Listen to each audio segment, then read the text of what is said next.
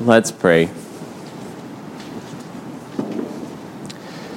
Dear Father, we thank you for your word. We thank you for the revelation of your grace through your Son, Jesus Christ. We pray that as we study and learn of his mighty deeds of redemption and humility and love, that we would be moved again to faith and love in our Savior, Jesus Christ. And in his name we pray. Amen.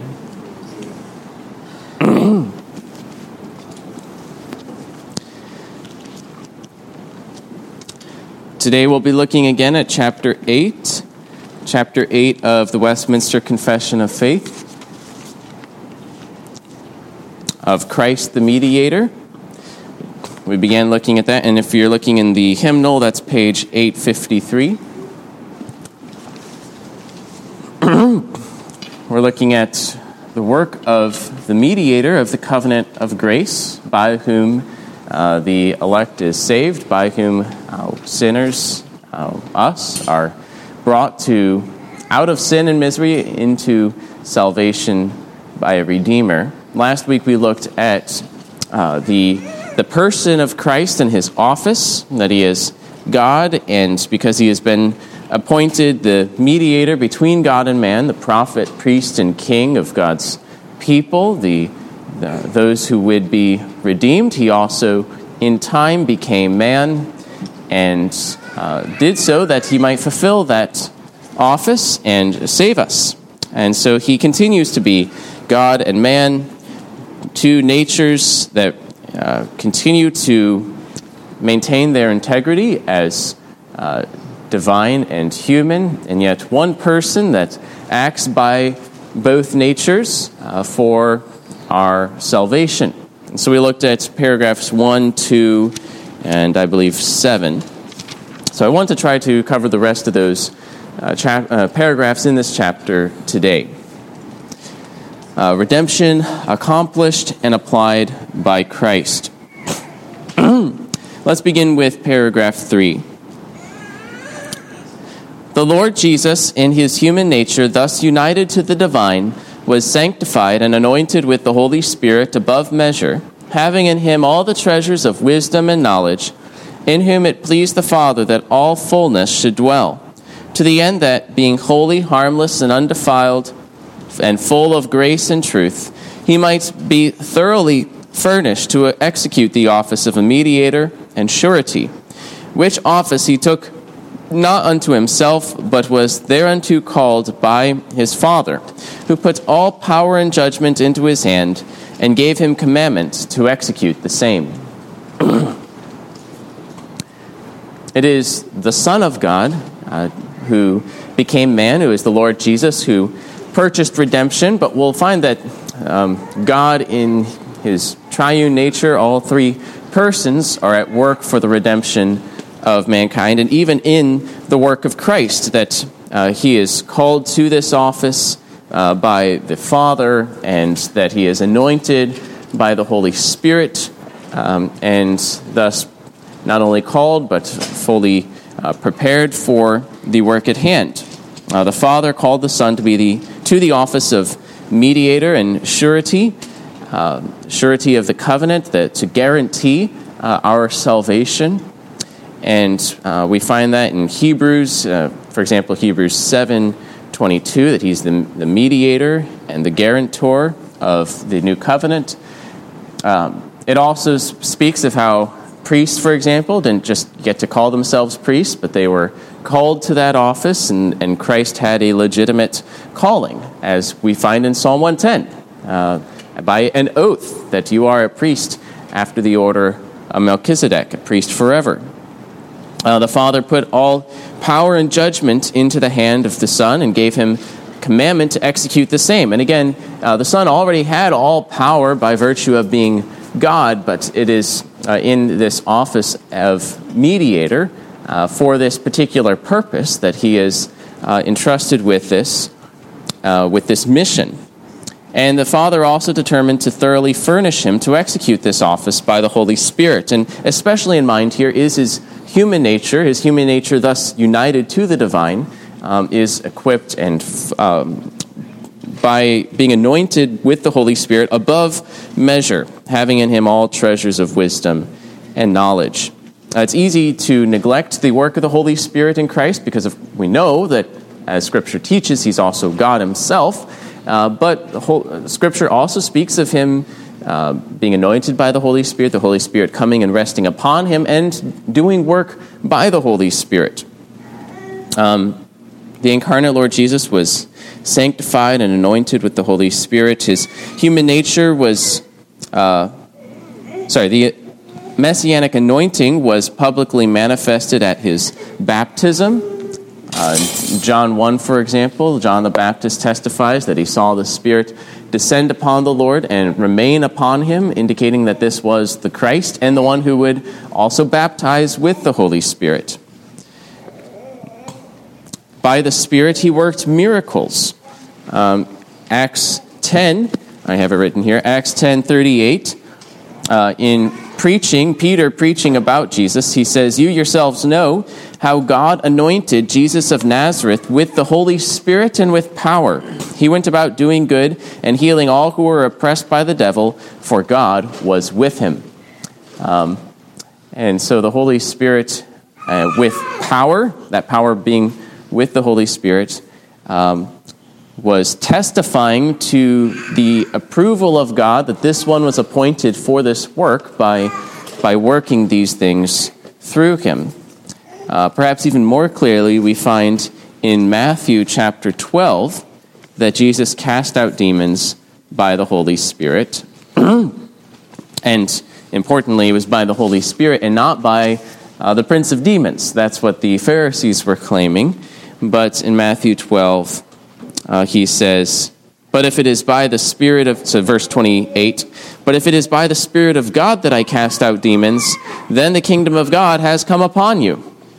And of course, that is the case, not the case that it's the prince of demons, for how could Beelzebul how could Satan cast out Satan and be divided against himself? No, it's the Holy Spirit by which these things were done. Hebrews speaks of how Jesus offered himself as a sacrifice by the eternal Spirit. And 1 Timothy 3:16 speaks of how he was vindicated by the Spirit, probably referring to his resurrection when he was raised by the Father through the Spirit himself as well, being raised from the dead, vindicated, justified, having that approval that he had fully paid the penalty for our sins, and therefore death had no claim on him, and therefore has no claim on us who are in him. So the Holy Spirit has an important work in the ministry of Christ as our mediator. Let's go on to section 4 then, which speaks about that work that he did. "This office the Lord Jesus did most willingly undertake, which that he might discharge, he was made under the law, and did perfectly fulfill it, endured most grievous torments immediately in his soul, and most painful sufferings in his body, was crucified and died, was buried, and remained under the power of death, yet saw no corruption. On the third day he arose from the dead, with the same body in which he suffered, with which also he ascended into heaven, and there sitteth at the right hand of the Father, making intercession, and shall return to judge men and angels at the end of the world." And so this familiar list here that we'll find in the creeds as well, that for us and for our salvation, to accomplish the work of this office, he humbled himself and was exalted. What do we usually consider his humiliation, the estate of his humiliation, what he did? He was born, right, as a man. Was a step down in a low condition. What else was part of his work or his estate of humiliation? The works he did in that condition.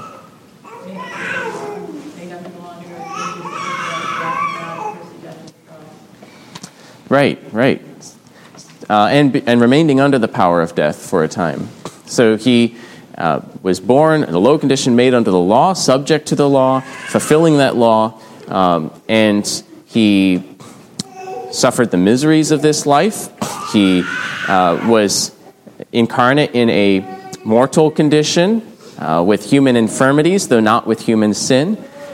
And then he also endured torment in his soul and body, was crucified, died, was buried, and remained under the power of death for a time. This is his state of humiliation, where he suffered for our sake, lived and died for our salvation. But then there's also his estate of exaltation. And what is part of, what work does he do in his exaltation? Rising again from the dead on the third day.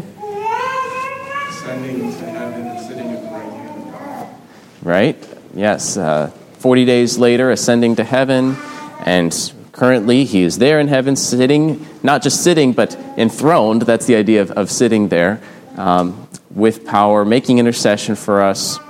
And then one more thing.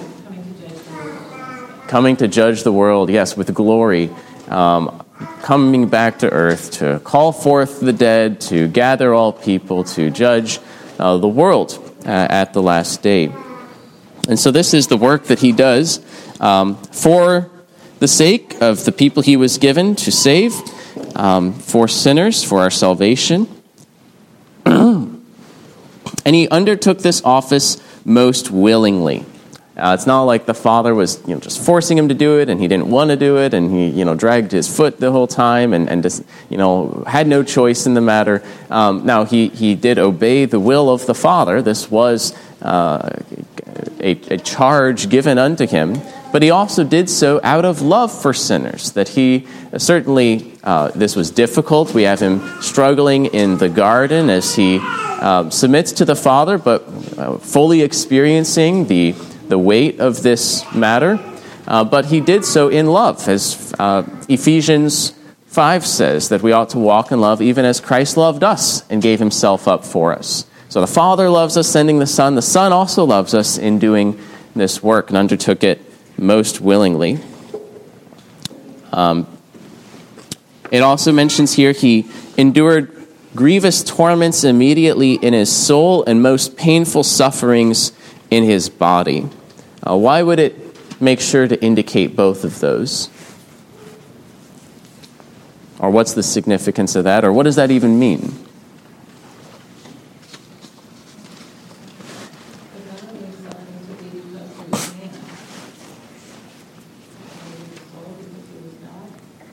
Well, the soul is also human.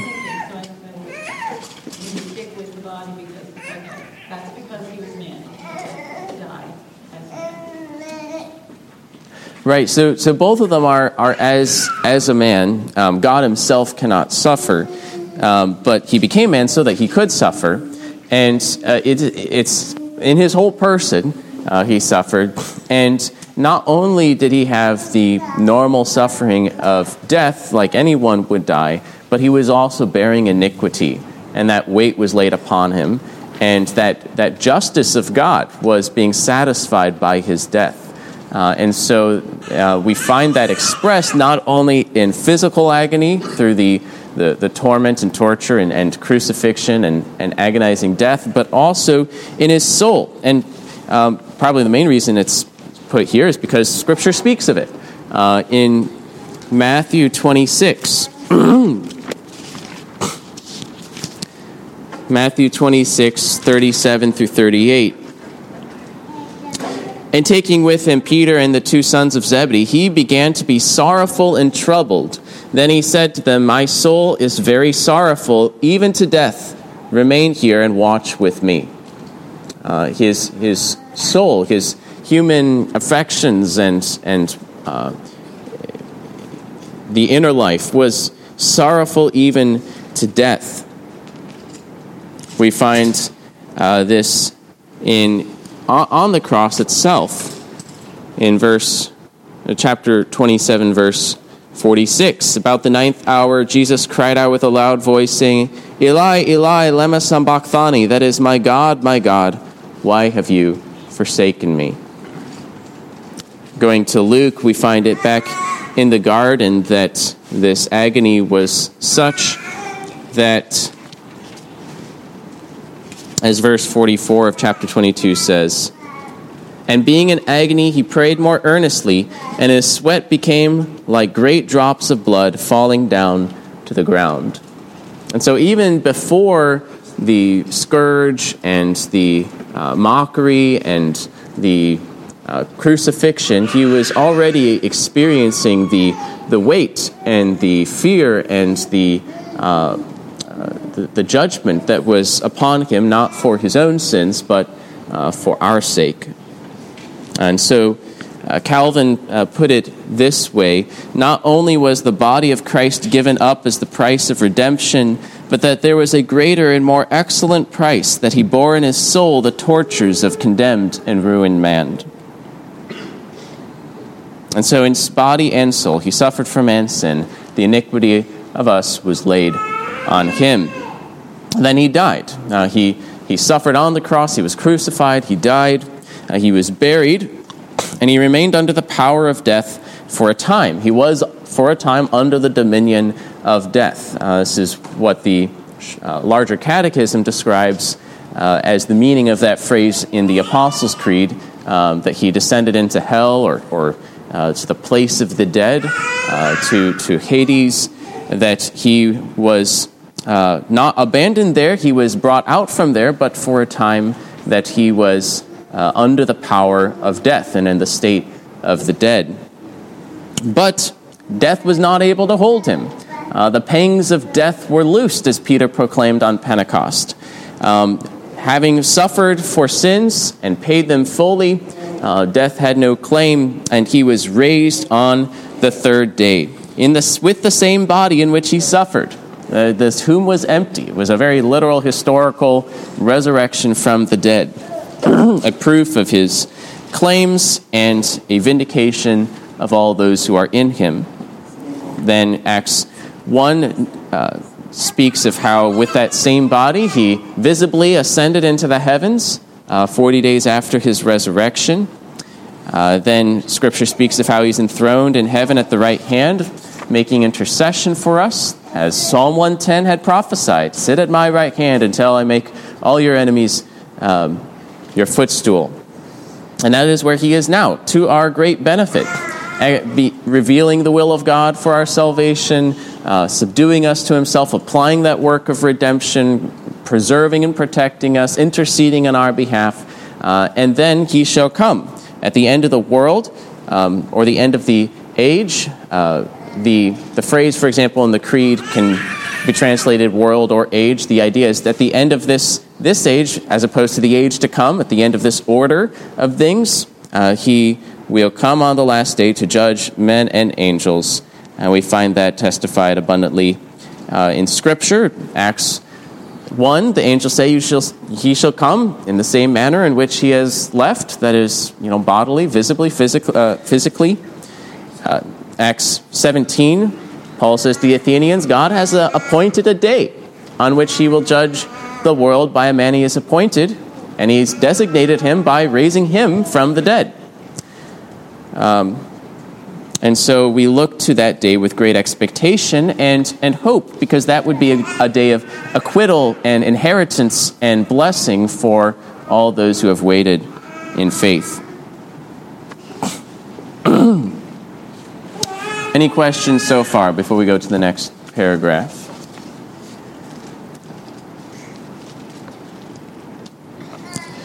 Let's go to section 5. The Lord Jesus, by his perfect obedience and sacrifice of himself, which he, through the eternal Spirit, once offered up unto God, hath fully satisfied the justice of his Father, and purchased not only reconciliation, but an everlasting inheritance in the kingdom of heaven for all those whom the Father had given unto him.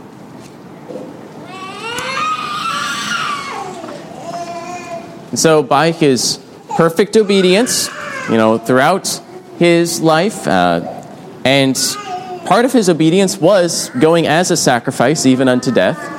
And then through that sacrifice of himself for our sins, so through all of that, Jesus has fully satisfied the justice of his Father.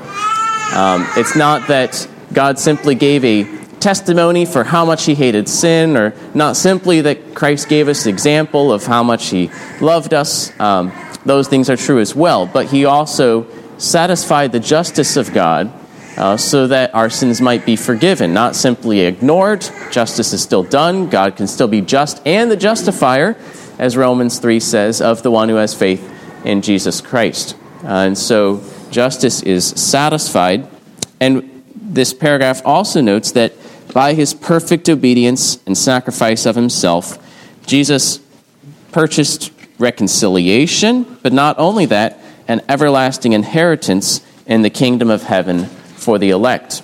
It's not like Jesus brought you back to a neutral state, and now you have to, by your works, merit eternal life, but rather by his death, he accomplished your full redemption and inheritance and future and glory, that he did so by his obedience, by the sacrifice of himself. He has purchased this redemption. So as Ephesians 1:11 says, in him we have obtained an inheritance, that we have a possession that is everlasting and unfading, that is kept for us in heaven, and already have a guarantee of it, a down payment of it in the Holy Spirit, which he acquired for us and is sent to us from heaven.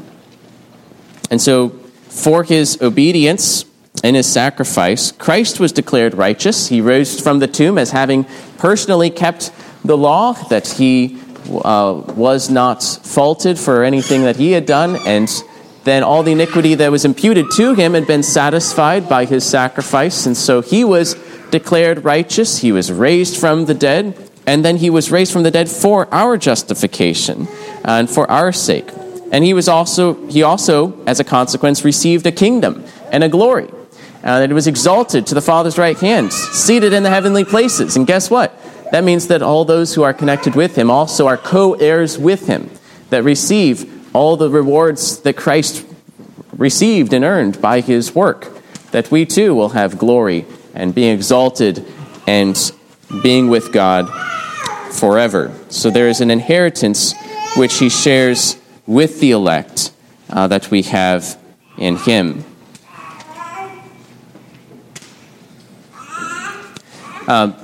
Section 6 speaks of how this was accomplished at a particular time, but it's effectual for the saints even before that time as well as afterwards. So in 6 it says, although the work of redemption was not actually wrought by Christ till after his incarnation, yet the virtue, efficacy, and benefits thereof were communicated unto the elect in all ages successively from the beginning of the world, in and by those promises, types, and sacrifices, wherein he was revealed and signified to be the seed of the woman, which should bruise the serpent's head, and the Lamb slain from the beginning of the world, being yesterday and today the same forever. So, relatively simple point, but still important and somewhat mysterious, that the work of redemption took place when Christ became man and accomplished his work. If that had not happened, no one would have been saved from sin. But the virtue, or that is the power, or the efficacy and the benefits of this work was communicated to all the elect in all ages.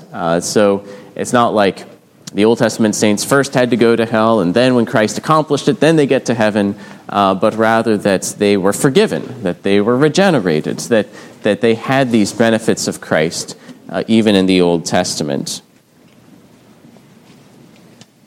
Finally, paragraph 8.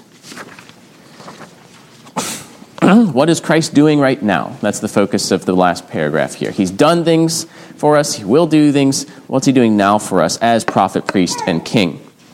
To all those for whom Christ has purchased redemption, he doth certainly and effectually apply and communicate the same, making intercession for them, and revealing unto them in and by the word the mysteries of salvation, effectually persuading them by his Spirit to believe and obey, and governing their hearts by his word and spirit, overcoming all their enemies by his almighty power and wisdom, in such manner and ways as are most consonant to his wonderful and unsearchable dispensation. So Christ, notice, has a people in mind, both with his dying and with his work today, that the Father gave him a people to save. His work certainly is infinitely worth that the fact that some people are not saved is not because his sacrifice was not enough, or not that it was not freely offered, but rather because they rejected the gift. And the fact that some people are saved is because he had certain people in mind when he died, that he was given a people, and so he redeemed them by his death, and then he also doesn't just leave it there, he effectually applies it to that people. And that is what he is doing now. He effectually applies and communicates the same. Communicate not simply like telling you about it, but sharing it with you, putting it into your possession. Christ is no good to you unless you are united to him, unless there is faith in these things, in his work. And so as a priest, he is currently making intercession for you. He is praying for you. He is interceding as our high priest so that we can approach God with confidence. And because he intercedes for us, because he prays for us, our persons are acceptable to God, and even our imperfect but sincere good works are acceptable to God, that we might serve him in a way that is pleasing to him. As a prophet, he reveals unto his elect by the word, in the word too. So he himself preaching through the word that has been delivered to the saints. Ephesians speaks of how he preached peace to those who are near and peace to those who are far off. Even to the Gentiles, Christ is preaching through the proclamation of his word, to the extent that it is faithfully proclaimed. And he effectually persuades them by the Spirit to believe and obey that word. And then as king, he subdues a people to himself, that they are made willing by his power, as Psalm 110 says. He is governing their hearts by his word and spirit. And he also overcomes and restrains their enemies, those who seek their destruction, by his almighty power and wisdom in ways that are in accord with his wisdom. It's not always ways that we expect. It's not always even in the same ways. But he is watching over his church. And I think one of the best examples of this protection of his church is in Revelation 2 and 3, where the church is threatened by persecutors from the outside, by the synagogues of Satan who are slandering them, or by false teachers within the church, that Jesus is watching over them. He will be with them so that they might remain steadfast. He calls them to repent, or I will wage war with you with the sword of my mouth and lay them on the sickbed, and he will defend his church. He is a king to rule and defend it, even as he then also chastises his people, trains them, teaches them, rewards them as a king. He is our king, and he watches over his church to grow it, to protect it. And that is chapter 8 of Christ the Mediator. Any questions before we bring this to a close? Next week, we'll look at chapter 9, which is of free will. A shorter chapter, so I'll plan to cover it in one lesson. But looking at man's will and how that is affected by sin and redemption. So we'll look at of free will next week. Let's pray. Dear Father, we thank you for your word and for the Savior that you have sent, who freely and with love gave himself for us, that we might live in him and live for him who has loved us. We pray that you would foster in us a greater faith and appreciation and love for our Savior and our King, our prophet, our priest, that we might listen to him and take confidence in him. We pray this in his name. Amen.